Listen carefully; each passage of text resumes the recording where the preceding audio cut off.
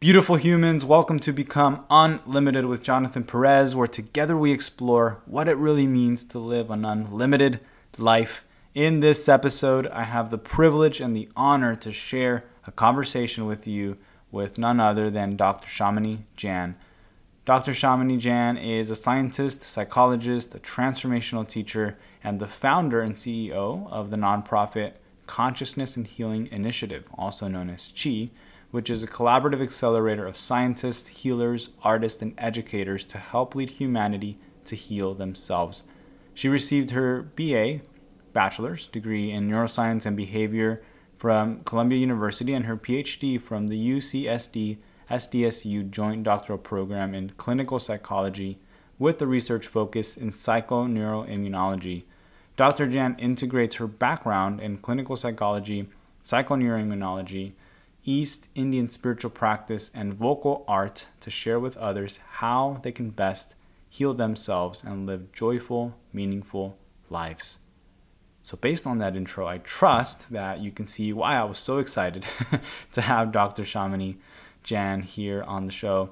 And I met and was introduced to Dr. Shamini's work back, a little over a year ago at an event with Bruce Lipton, and her presentation and the way she was explaining very complex topics and making sense of it, connecting the spirituality side with the science aspect of it all. It was really beautiful what she did, and that's actually what I love about her work and why I felt called to bring her on, because of the way that she's able to bridge science and spirituality in a simple to understand way. So in the conversation, we explore, of course, a little bit about her personal journey and what got her into all of the work and the research that she has done. She shares with us some ways to think about all of the information that's out there and how to make sense of it, how to come to a place of empowerment and really connect to our own intuition and our own truth. We also have Dr. Shamini share about the healing keys, which are included in her book, Healing Ourselves, which I definitely recommend you check out. I will make sure to have a link in the show notes. And she walks us through some things we can begin to think about and implement immediately to see positive effects in our lives. So we're going to dive right in. I trust that you will gain a lot of value from the conversation. If you have any questions or reflections or comments, please do reach out. Enjoy the conversation with Dr. Shamini Jain.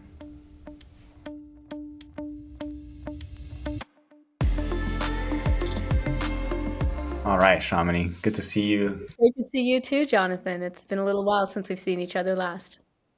Yeah, a little over a year now. Things have changed a little bit. So in between that year, I've gotten a chance to dive a little bit deeper into your work, and hence my excitement to have you here with us. I've gained a lot of benefits from just diving into your research and what you're doing in the world. And I've been excited to get more of your wisdom onto audio form or video form and bring it to the world and through another medium, through this podcast as well. So great to have you. And I would have done a brief intro of your bio, the more formal style, but I want to give you an opportunity to share with the listeners. How would you describe what you do? Oh, it's such a beautiful question. I would say at the core, of my being is really a deep desire to bring together community to up-level our knowledge and practice of healing. And that's really behind pretty much everything that I do. So most of my friends would call me kind of a collaborative magic bringer, because that's a lot of the work that I do with my nonprofit, the Consciousness and Healing Initiative. We bring together scientists and healing practitioners, educators, artists to lead humanity to heal ourselves. And that's really what lights me up, So I would say that's a big part of what I do. And then, like everyone, kind of on the human journey, striving towards spiritual, liberation, you could say, in a way that's kind of loftier. We could say spiritual evolution, understanding all of the beauty of what it is to be human, how we can express that beauty and help heal ourselves and others. So those are the things that kind of get me going in the morning. Besides my morning cup of chai, which also gets me going in the morning. Well, we have a lot in common. It's funny you mentioned chai, because I just got a great recipe for chai. I was in Crestone, Colorado, and they have this location called an ashram, and they had the most amazing chai there. So I'm hopping on your train.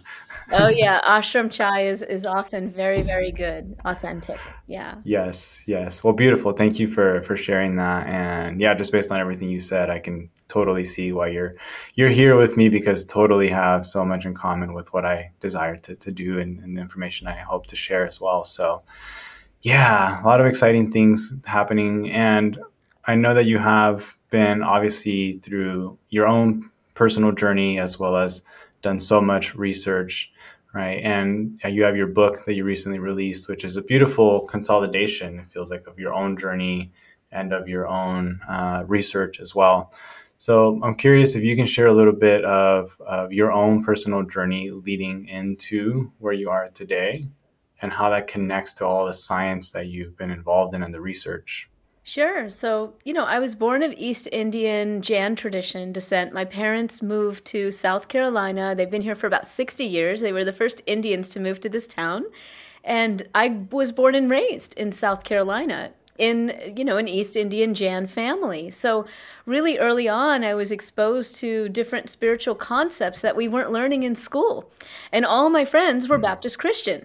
So that made for some really interesting conversations, right? I would actually go to church with them, and they would come home and ask us about, like, why were we vegetarian? Why is Jainism, why do we have such an emphasis on nonviolence or ahimsa? So there were some really beautiful conversations that we were having at the outset about, how we understood the world, nature of faith and all these things. But what I realized as I continued to go through school was we didn't talk about spirituality, and I found myself really interested in science.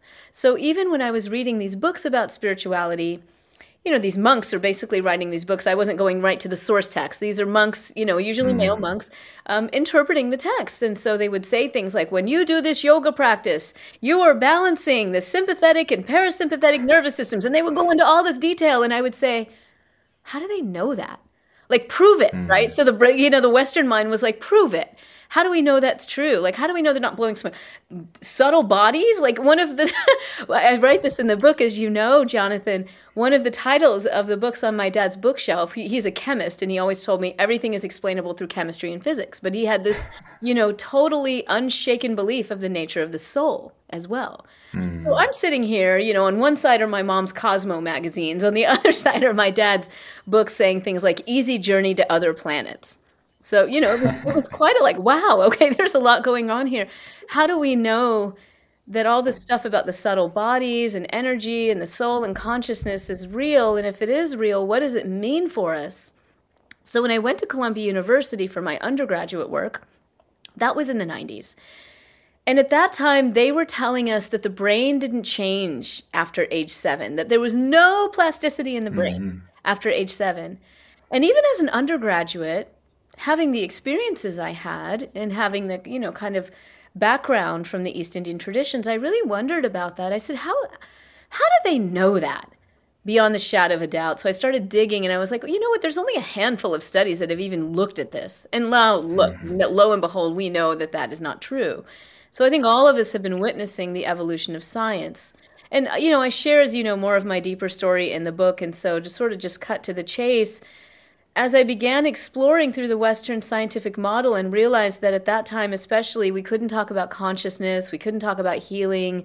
As a singer, I was deeply interested in the nature of sound and music and its effects on healing. And I found the field of psychoneuroimmunology.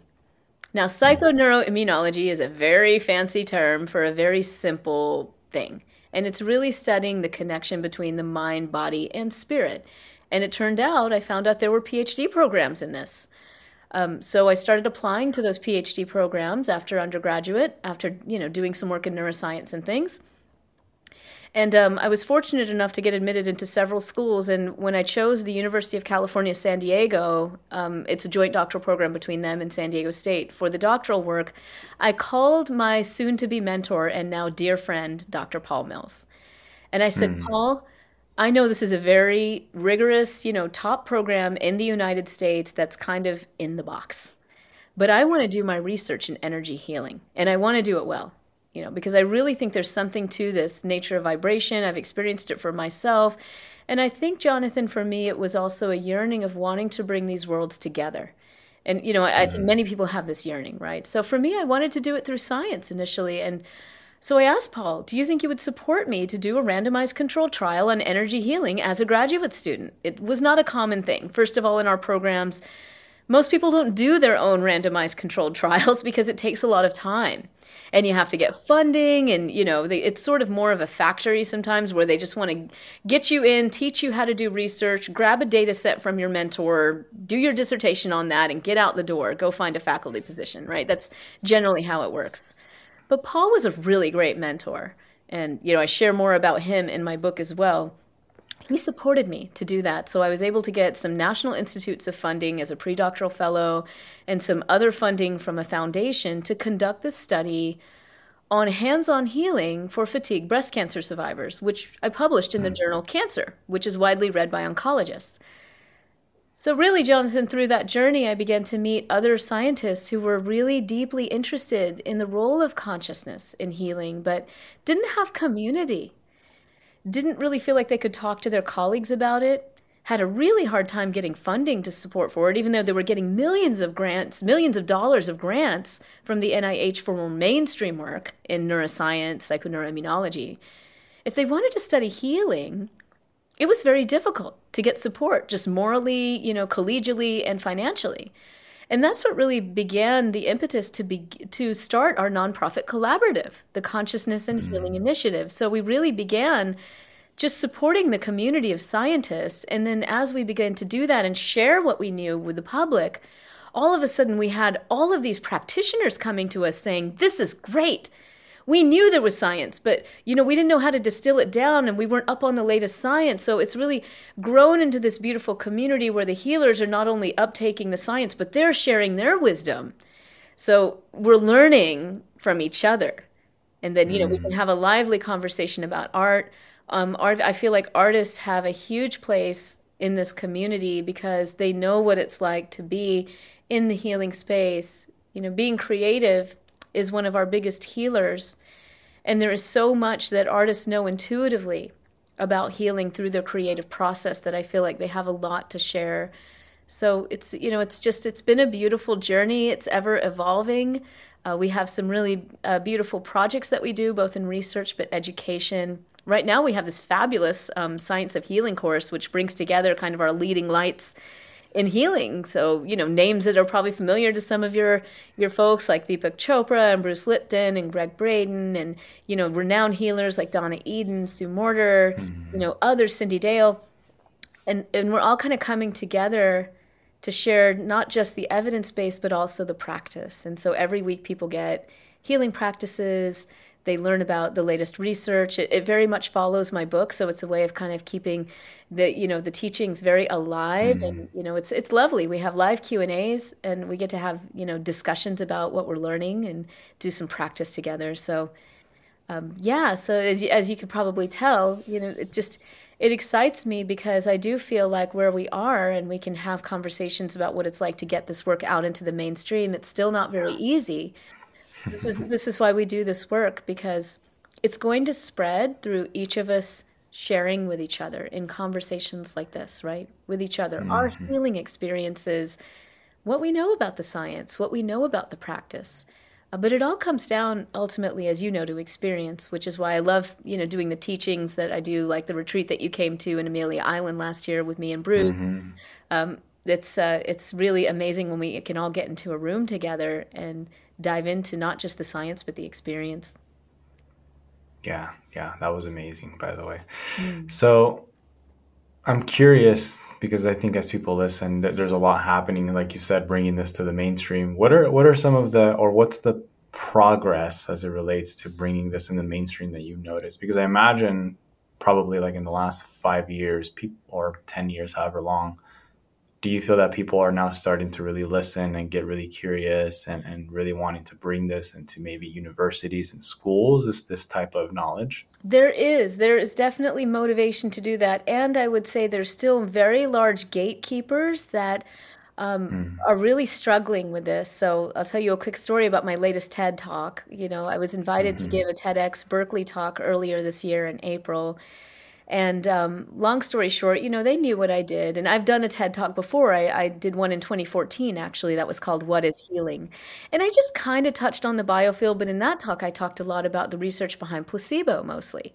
And I talked about how we needed to bring the fields of indigenous medicine with modern science more together to have a full picture of healing. Well, in this talk, I decided there's so much great data going on with the energy healing biofield science area. For those who haven't heard the term of biofield, and I'm pleased that so many people have now, that's progress right there. But for those who haven't heard that term, it's a Western term that we scientists use to describe fields of energy and information that connect us and heal us. And we can dive more into that later, Jonathan, if you like. But I gave this talk and I really summarized some of the best science that's being done, particularly in the energy healing field, but also just within the biofield, bioelectromagnetics. And it was really placing the importance of this work in terms of what it means for human healing connection. So the name of the talk was We're Wired to Heal Each Other, the Science of Interconnection.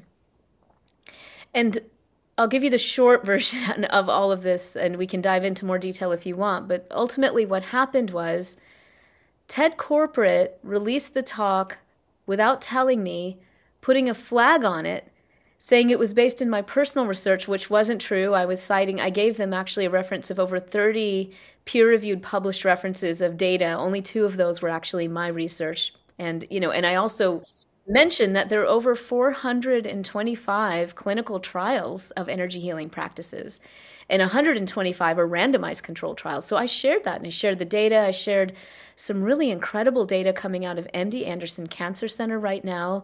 Already a few published studies from this group showing that energy healing studied in a very controlled way, is showing that there's a possibility for someone who is adept in energy healing to be able to shrink tumors in mouse models of cancer and even slow down tumor growth, all the way down to cell signaling, what we call inflammatory cytokines, so we're really getting deep into the physiology. Do we totally understand it? No, but it's happening. So I raised all this in the TED Talk. And they flagged it, saying that it was, basically, when they flag something, what it means is they're saying, we, want you to view this with caution. This is only based on the speaker's research. We're not sure if it's true, basically, is what they're saying, which is totally false. They also changed the title of the talk, which I didn't even know they could do. I was like, how can you change the title of my talk? I've never heard of such a thing. So I've been in dialogue with them about it because I'm very concerned. And I will say that I remain concerned about TED's approach. Most of us would view TED and TED Talks as like a very solid scientific platform, unbiased, here to give us the latest cutting edge. But as I dig deeper into this and I learn about so many of my colleagues who've had their talks flagged or banned, and I'm seeing that they're flagging talks even on things like breathing, it concerns me. So I want people to know that that is happening. I'm not a conspiracy person. I'm not going to go here and there. I suspect that part of the reason this is happening is because of the people that may be helping fund TED and, what they feel like maybe they have to be beholden to certain funders. That's just a conjecture on my part. Maybe there's really just a closed-mindedness there. I don't know. But it's deeply disappointing because I got to tell you, and as you know, I really highlight the research in the book. What we're seeing is incredible. And it's just the tip of the iceberg, but it's showing us how powerful human consciousness is to connect and to heal. And we really can't afford to ignore this data because our current methods really aren't working. We have a massive mental health epidemic, not just in this country, but the world. I believe it's every 40 seconds someone is taking their own life. We have a massive chronic disease epidemic. We know about what happened with the opioid epidemic. People were struggling so much with chronic pain. The answer that they were given was to take pills and to take these, opioids, which honestly wasn't empirically supported. We could talk about that too. 60 Minutes did a whole story on this because and the Sackler family, who were, basically involved in the company that was pushing these opioids for chronic pain, were sued by the government for, tens of millions, I think maybe more. I can't even remember the figure because this was not right what happened there. And why? Because we have been taught that healing is outside of ourselves. We've been taught that we have to seek something outside of ourselves to heal ourselves. But as I've been diving into the research and the discussions with so many of our healing practitioners, they are all very clear about this. We are our best healers. And everything that they are doing is to bring us back to our deeper sense of connection with our own spirit, our spiritual core, our deeper inner self, whatever you want to call it, to facilitate a process of healing that really starts from the inside out.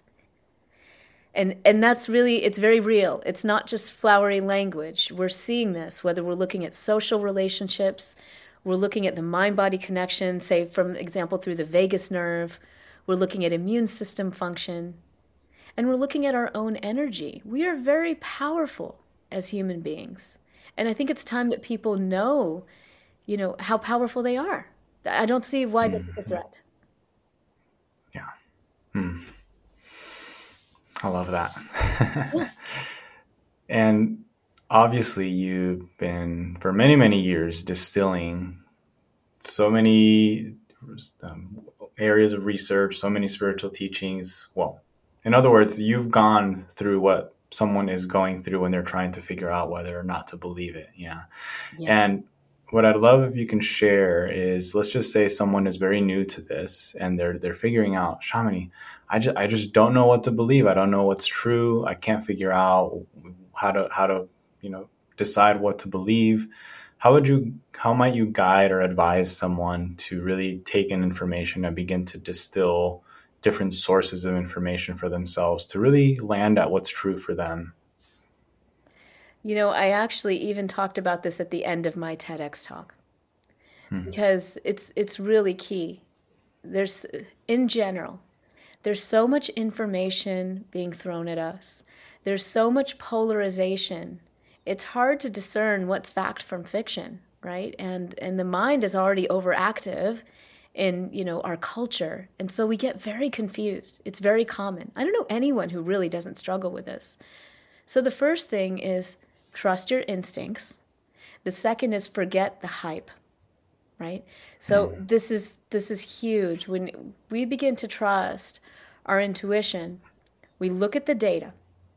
Okay, so the first is we look at the data. We just sort of distill it down. That we don't have to be a PhD scientist to look at the data either. Now, as you know, in my book, I have summarized from over, I think, 700 peer-reviewed published scientific studies on healing. And we're talking about understanding what consciousness is, understanding, ancient perspectives on it, mind, body, spirit practices like yoga, meditation, tai chi, qigong. What do we really know about placebo? And what do we really know about energy healing? And then, as you know, in the last part of the book, I sort of just say, okay, if we take all that data together, what do we do? And we can talk about that, right? That's the last part of the book that's called the healing keys. So it's like, when we take all this information in, now what? What do we do?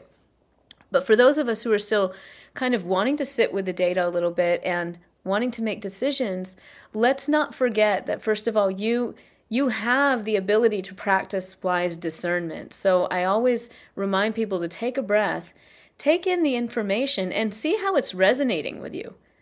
Is it putting you in a state of fear? Because if so, it's old school. Let it go. Okay. If you're, for example, and I'll say, this happens a lot in the healing world, in the holistic healing world, these marketing tactics that are sometimes used, like, oh, they're bad EMFs, there's like, all this onslaught of electromagnetic frequencies. And if you just buy my little, deflector here and put it on your neck, you'll put all the bad energy away. Okay. So let's just like take a moment and breathe and think about that. Could it be that I could actually just be really grounded in my field and hold my own charge? So even if there are EMFs moving, that if I'm very grounded and in my energy, they don't necessarily need to affect my field. And I don't have to go buy some deflector in fear that I can't manage my own energy and be strong, right? So these are the things that I want to remind people of, to just, if there's anything putting you in a fear or a lack, it's just bad marketing. And I will call it that, bad marketing. It's old school marketing. Okay.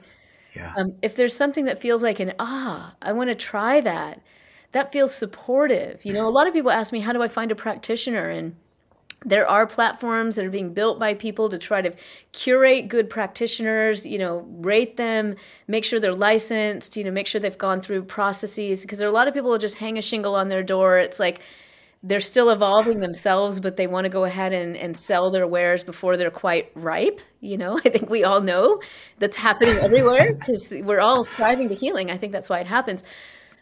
So ask questions, you know, like if you're wanting to connect with a healing practitioner of some sort, ask them questions. If you're dealing with a particular condition, have you ever worked with people with my condition before? What has been the outcome? What do you understand about it? How would you work? How many sessions would you do? Would you provide me with a couple of references of people who've worked with you before? Like really take it seriously, like as if you're interviewing someone for a job because you're bringing them into your healing field, right? Don't be afraid to ask those questions, and then just check in with yourself, because even if they give you all that information, but your mind body is like, you're checking in with your heart, you're checking in with your gut, and it's like, I think I want to pass, then just pass, move on. But, you know, if they say, hey, I haven't worked with your condition before, but here's what I have worked with, the references are checking out, and you're feeling it's a ding, ding, ding, you know, then try it out. So, but the data is there. And, you know, books like mine and others, I think for people who really want to look at the data and kind of get an evidence-informed perspective, you know, utilizing resources like that, our Science of Healing course is another. There are resources out there for people that are evidence-based. And so you can rest in that too. There are people like me, Bruce, and others that are really trying to summarize and share the data.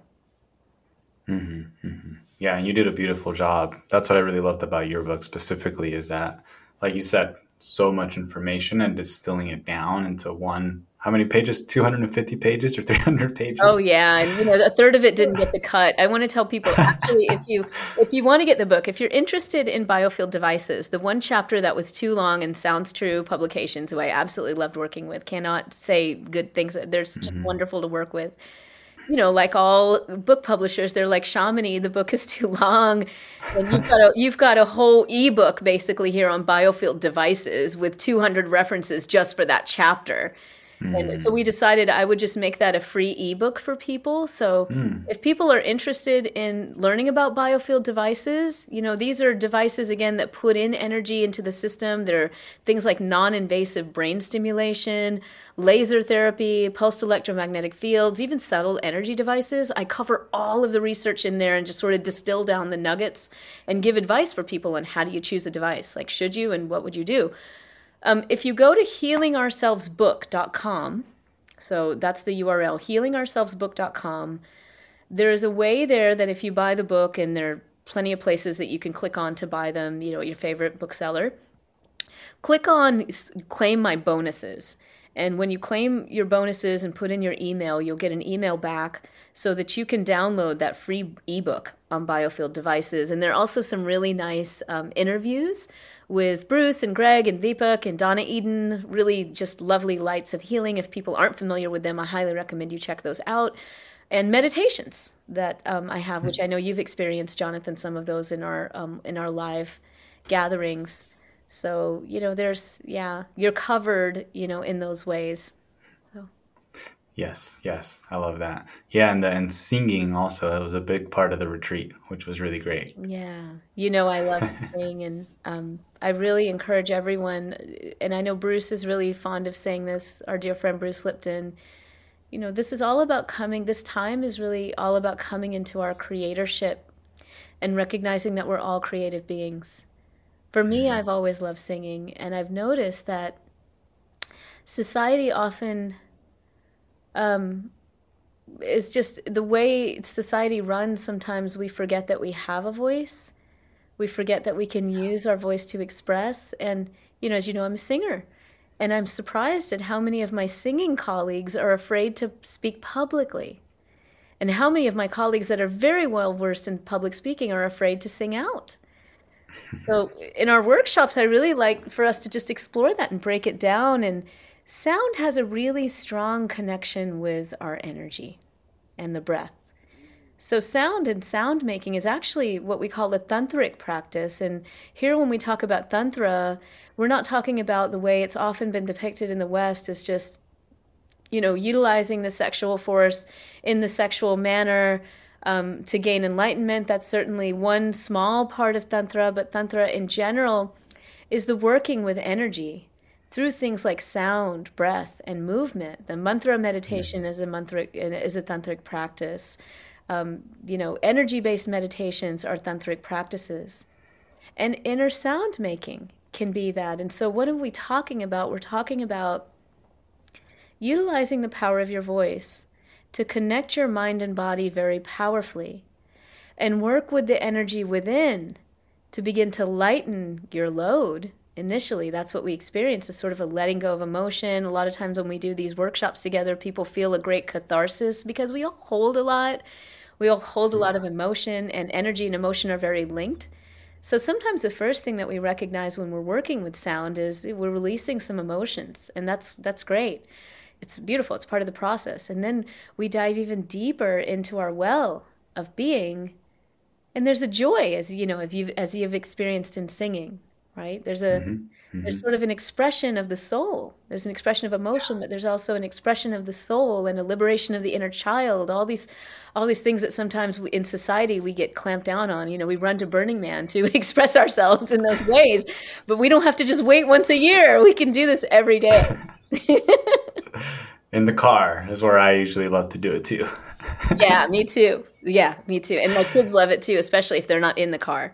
Because if I'm alone in the car, nobody has to hear me, whether they want to or not. Yeah, I love that.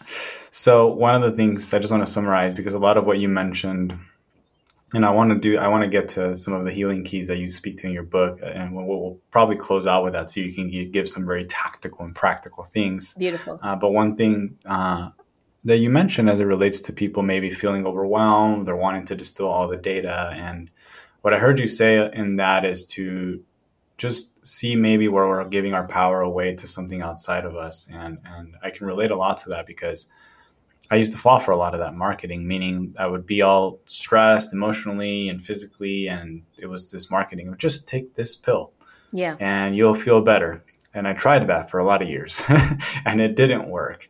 And a lot of what ended up working was a lot of the things that you speak to in your book, is really coming back home to us and getting to know our bodies and working with breath and sitting with ourselves and releasing a lot of that emotion. And I realized after, I'm like, wow, I actually don't really need many, if any, supplements if I'm just doing these things really well.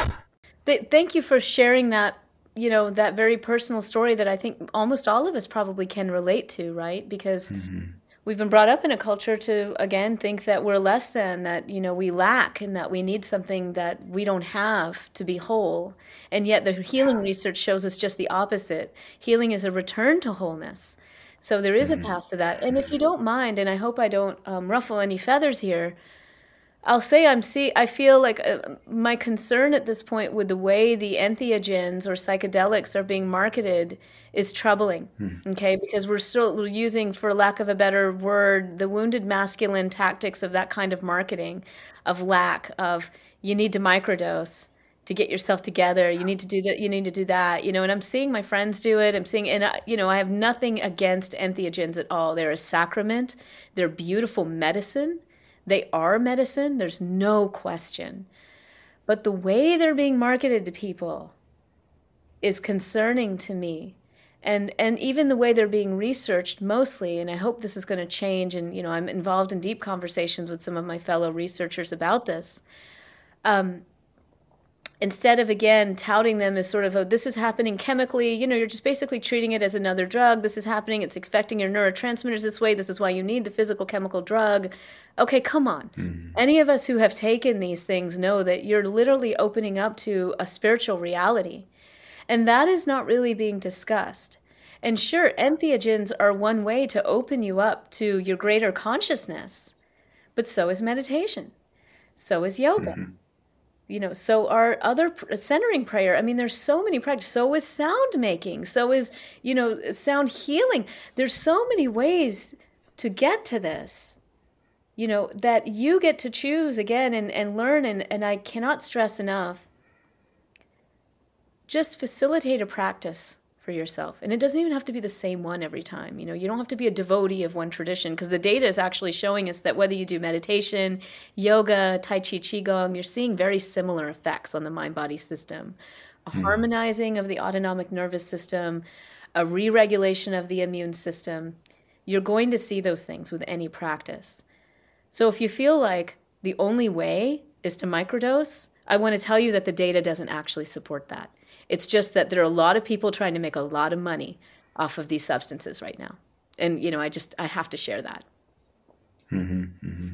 Yeah, I totally agree from my own personal experience, whether it's microdosing or any other type of supplement, that I would say over the past 5 years, I've realized that I would give my power away to something rather than cultivate my own internal wholeness and feeling that, no, I can actually achieve those states. And to what you're saying, I started learning about all these different masters in the East who would actually cultivate all of these states on their own. And that's when my mind was blown, because I thought, oh, I have it all backwards.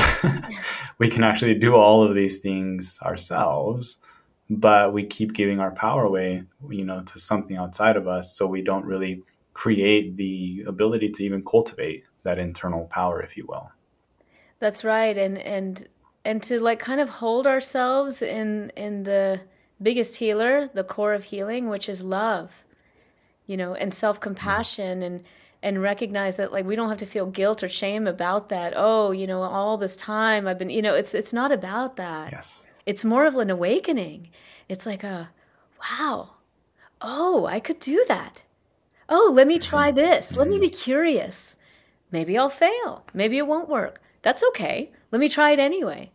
Let me just be curious. I don't even have to dare greatly. I don't even I really, it's not about even being daring and courageous. I mean, although I think there's a place for that, and that's beautiful. And I do love Brene Brown's work. That is, I think she's done a lot to sort of teach us to be vulnerable and courageous. But we can also just simply be profoundly curious, profoundly curious. Yeah. I love that. So to bring us all the way down to the fundamentals, and I'm going to ask you to speak, if someone were coming to you and maybe they haven't read your book, they haven't learned much, but they come to you and they say, Shamini, I want you to tell me, how do I heal myself? Because I have this condition, or I'm experiencing this. And I'm just curious how you would respond and walk them through the very fundamentals or basics. You bet. There's a pathway that I share in the book called The Healing Keys, which is fundamentally about bringing ourselves back into our larger consciousness by uniting our mind with our bodies and our energy. As the whole premise of my book is that our missing link to healing is having an understanding and connection with our vital energy system. And so in the Healing Keys, I take us through a journey of doing that, really, based on the chakras. The chakras are very much the framework for this, allowing ourselves to feel our energy very deeply and understand that when we do that, we're also feeling a broader connection within ourselves for sure, but with each other and even with the earth. So the number one thing that I would recommend to people, and this goes for all of us, it's very helpful for when we're feeling flustered, when we're feeling kind of in space, upset, tired. It's grounding. It's called grounding. And there are many ways to practice it. And there is evidence behind it as well. But essentially all we're doing is coming into our bodies, feeling the energy, and allowing ourselves to sink into our bodies so that we can even feel the connection with the earth. Now, as it turns out, and as described in the book and in other places, there's actually science behind the human-earth connection that's very, very valid and very, very strong. So by grounding, and I have meditations and things like this to help us. There's an audiobook also where I think I have audio meditations as part of the book, and grounding is part of that. We're simply taking a breath, bringing it into our full body, and then allowing that breath to travel through the body, down the legs, into the earth. And so it's really guided by our breath and our awareness. And what we'll notice is the more we bring our breath and our awareness together in the body, the more we begin to feel these subtle flows of energy. And then we can choose, we can just watch the subtle flows of energy. That's a beautiful practice. It's very aligned with Vipassana tradition, where you just notice what's going on in the body and there's nothing else to do but observe it. Yeah. But if you want, you can also direct this energy with your mind. And so when we ground, we're actually allowing ourselves to deeply feel that connection with the earth, our energy, allowing ourselves to literally drop energetically anything we don't need, let it flow down the legs into the earth, our biggest aura, our biggest composter of energy, you can say. And it's a two-way communication. We allow Earth's energy to flow into us because we are literally connected energetically to the earth. So that's the number one practice, grounding for health, and going into the forest, being in nature, being barefoot on the ground are all beautiful ways to practice this. Lots of data just on forest bathing, Shinrin Yoku, and its effects on the system. And so it's really being in silent reverence and connection with our earth and allowing ourselves to feel that bioenergetic connection, which is always there. The other healing keys have to do with flowing with emotions. Again, we can learn how to kind of up-level what we're already doing by working with the energy of emotions, and sound making is a huge part of that. Opening to creativity. As we begin, as I mentioned earlier, when we begin to flow with emotions, we start noticing literally a flow. It's like water in our body. And we can move with that watery energy of our body, the flow in our body, to begin to ignite our creative process and work with this creative life force giving energy any way we want for our own healing. So we're literally unlocking that energetically, right? When we begin to do that, we are ready for the next healing key, which is about setting powerful intentions. And that's a deeper conversation, which, as you know, I go into the book on that and how to create your own healing ritual. There's a lot to explore about that and its relationship with what we call placebo. And the next healing key, which is a very, very powerful one, evidence-based and practical, is opening to connection. Really getting into the heart space, opening to the support around us, clearing and healing relationships that need to be cleared and healed. And also really opening ourselves up even to spiritual support for our journey, right? Whatever that means for us, but literally allowing ourselves to ask for that support energetically, spiritually, is a huge part of the healing process. From there, we cultivate deep insights. We learn to trust our intuition. And ultimately, the final healing key is really surrendering. And there's a lot we can explore into that. But we have desires, which makes us human. We all desire certain things for our life, for our health, for our families, our friends, the world. That's great. It's part of being human. But ultimately, the process of the healing keys leads us to surrender everything that we think we know, and even everything that we think we want, and the way that we want it. Because our minds are limited. We're conditioned beings. So if we're too hyper-focused on, I need this to happen in the next month, and if the secret is real, and if manifestation is real, it's got to happen in this way, Again, there's all this stuff that we've been told. But really, when we let it all go and we trust in the divine order, in the divine flow of things, we open ourselves up to possibilities we didn't even see. We're just open, and that's really huge for the healing process, for the journey. Yeah, love it. So I think the ones you mentioned are pretty clear, and then I can imagine people's questions are like, well, Shamini, how long should I ground for? How often? Where? And there's all that. So yeah, you're supported. Look, check out the book and the meditations. And I'm actually, Jonathan, I don't know when we're going live with this or when you're going to be sharing it, but if people do want support, I am actually going to be teaching an online course of the healing keys with the Shift Network. And that's going to be starting, I believe, in the beginning of December. So if people go to my website, or, probably the best way is going to end up being my website, I guess. I'll make sure that I put information on there so people can tap into that. It'll be an 8-week course to kind of guide you through the journey, for yourself. And we'll get into these. Like, we'll actually do practice. It's going to be a lot of practice, like some science, but a lot of practice. And it's a great community that comes together for these courses. So, and I also teach them often in person, which is also really, really fun. So but the short answer is, look, if you've only got 10 minutes a day, it's enough. Okay. Take a look at some of the practices that I suggest in the book and the audios. I have a few meditations that are out on Insight Timer. Maybe some of your folks know about that beautiful app. It's got, I don't know, maybe 100,000 meditations on it at this point from so many different teachers. But I have a couple of meditations to support you on there that are totally free. One is called The Heart's Guidance. It's about 5 or 6 minutes. And the other is called Embodied Surrender, which takes you through all the chakras. I think that's about 15 minutes. And they get pretty great feedback. And those are resources for you to just kind of be guided a little bit if you're looking for some nice meditations with audio and some, guiding voice. Beautiful. Yeah, and this will definitely be out before December, so they'll hear this in time for that. And then you have a lot of in-person events, obviously, right? It's a lovely community, and just be ready to have fun. Yeah, for sure. So one other question that I think is asked pretty commonly, and you can probably relate to people asking as well, and in your own journey, is how do you know when you are living in surrender and when you're not? How do you differentiate? And how can you tell? It's a beautiful question. I think there are gradations of it, right? It's just because everything is dynamic. Even our attachment to our ego or our connection with spirit is, I don't want to say in levels, but because it's dynamic, it's almost like, imagine, and I talk more deeply about this in my teachings, but imagine that you're always connected, right? Because that's really the truth. You're always connected. It's just that we have these sort of clouds of, we could say ignorance or conditioning that kind of cover that connection at time.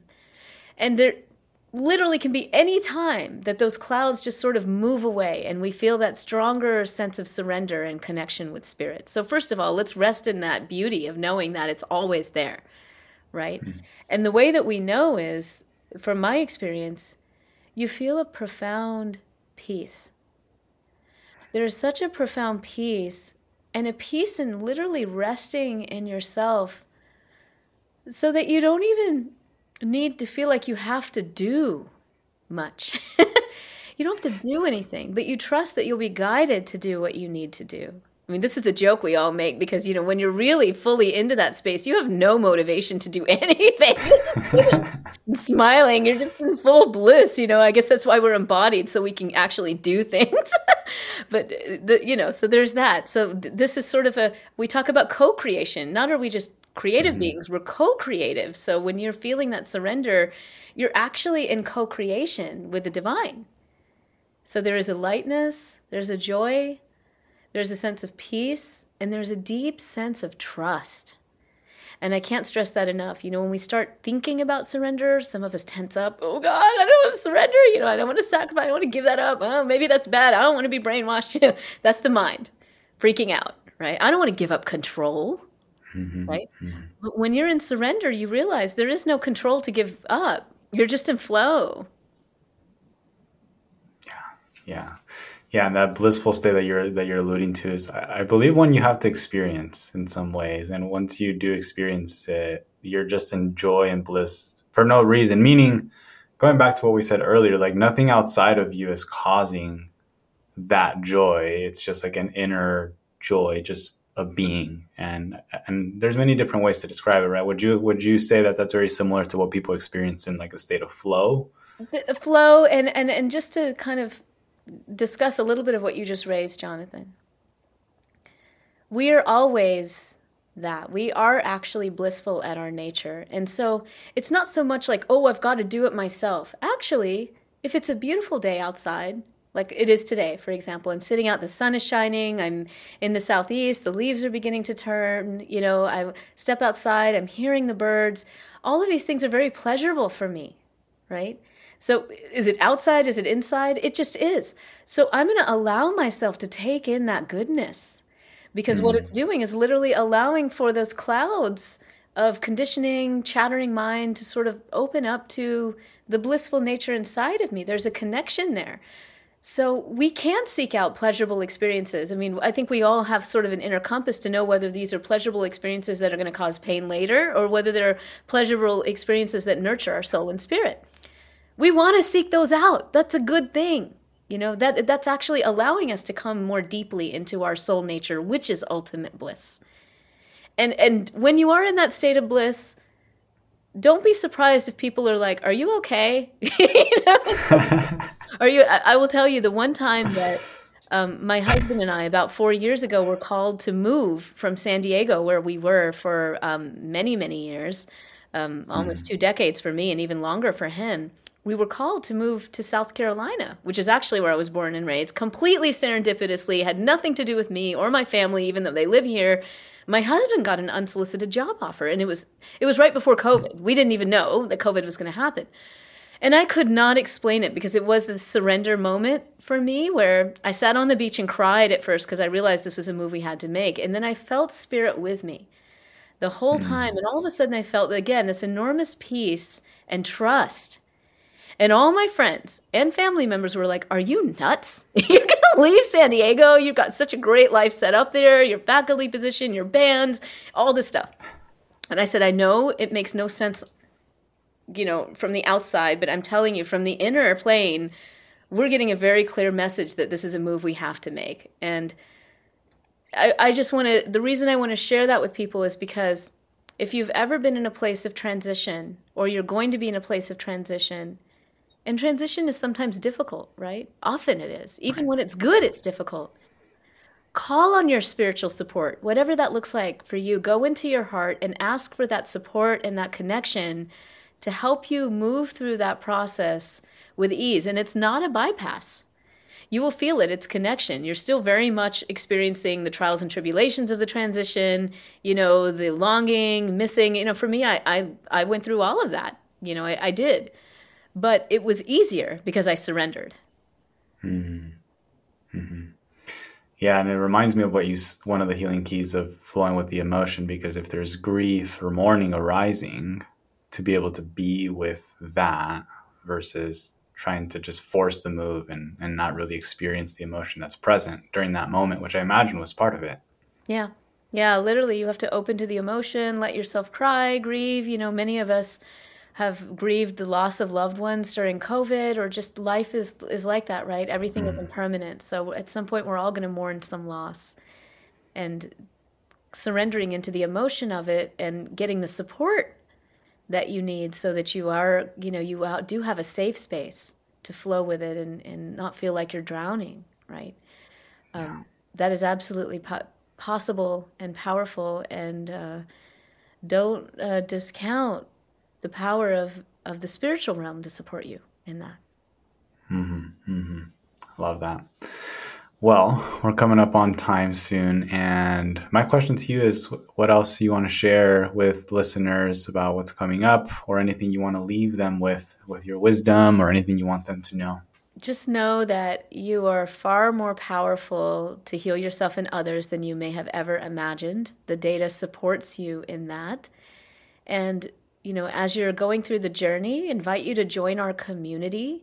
We have free webinars with our nonprofit every first Friday of the month. They're totally free, and we have, it's just been amazing to dive in with so many beautiful leaders of healing, both practitioners and scientists and thought leaders. If you go to webinarsonhealing.com, webinarsonhealing.com will take you to the place where you'll learn about all of the things that we have been exploring and sharing, and do feel free to sign up for those. As I mentioned, the Science of Healing course is a beautiful way to deep dive with community, going as far as you want to go and exploring new fun healing practices every week. If you go to scienceofhealingcourse.com, you will go there. And then the best way to get to my website, because I know my name is not common and not always easy to spell, I recommend you go to healingourselvesbook.com. That'll take you to my book page where you'll learn more about the book and get the bonuses. But it also takes you to my website where you can learn about the workshops and different offerings and, fun interviews, things like that. Lots of goodies over there. So Love it. And the website, is it just Or Yeah. you tell me, what's the Well, website? well, if you go to webinarsonhealing.com, it will take you to the Chi website, but Okay. also you can access it directly to the homepage at www.chi.is. So chi.is is the nonprofit Yes. website. Got it. Okay. Beautiful. Yes. And I'll include all of this in the notes for the episode as well. Super. Yeah. Well, Well, I feel like we can go for hours and hours. no, it's But beautiful to have the conversation with you, Jonathan. It's beautiful what you're doing with these dialogues, empowering people to live their best lives, and an honor to be with you. yes, likewise. Thank you so much. And yeah, I really appreciate all the work that you're doing. And it feels like it's just the beginning in a lot of ways because of everything that's coming. So yes, deeply grateful. And yeah, I just want to acknowledge you because I know it takes a lot of effort and a lot of interesting conversations to bring this into the quote unquote mainstream, if you will. Well, thank you. So And thanks thank to you. everybody listening.